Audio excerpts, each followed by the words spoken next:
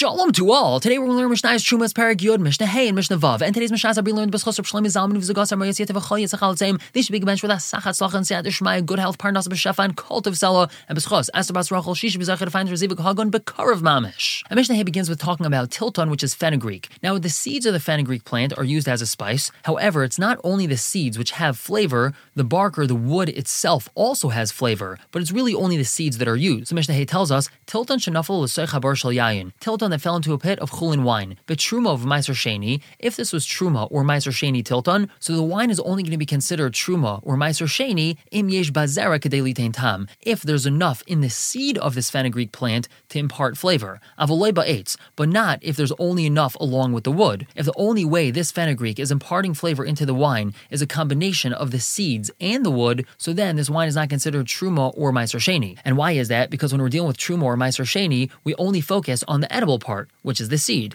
However, b'shvius uvekilei hakerem v'hekdesh, if this fenugreek had kedusha shvius, or it was usher because of kilei hakerem, it was kilayim, or it was hekdesh, so then the wine is going to be considered usher im yesh bazera uva eitz kedei litain tam, even if the only time we're able to have flavor in this wine is because we have a combination of the seed and the wood, it's still going to be usher. Why is that? Because when we're dealing with something that has kedusha shvius, or it's usher because of kilei hakerem, or it's usher because hekdesh, so even the wood is usher as well. So if the wood is imparting flavor, so we're going to answer it because of that as well. Moving on to Mishnah Vav with something similar. Mishal yulei chavilei tilton. Someone had bundles of tilton, which means he has the stalk and he has the seed of this tilton of this fenugreek. But kilei hakerem, if they're usher because of kilei hakerem, they're kilayim yidaleku. So he has to burn the whole thing. Now let's say havilei chavilei tilton shel tevel. He had bundles of fenugreek and they're tevel. They have to have truma and meiser separated from them. So the chatchila way to do it is kaisesh. He should crush them, which means he should separate the seed from the stalk. Umachashiv kamazer yesh bahem, and he should make an estimation of how much seed he has, and then he should separate the zera, the seed, as truma.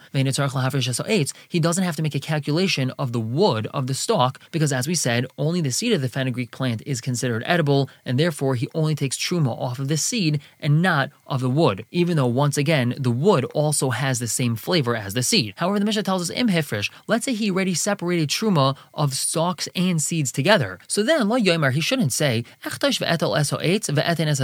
know what I'm going to do? I'm going to separate the seeds from the stalk, and I'm going to give truma only from the seeds and not from the stalks. He should not say that. Ella naisana eitz im hazera. He has to give the eitz with the zera, the stalk with the seed, because he had already separated it as truma. Lechatchila, he should only separate the seed as truma. However, since in this situation he already had separated the stalk for truma as well, he's got to give the stalk as truma, and he's not allowed to say, you know what? I'm going to keep all the stalks, and I'm just going to give the seed to the kohen. We're going to stop here for the day. Pick up tomorrow with Mishnah Zayin and Ches. For now, everyone should have a wonderful day.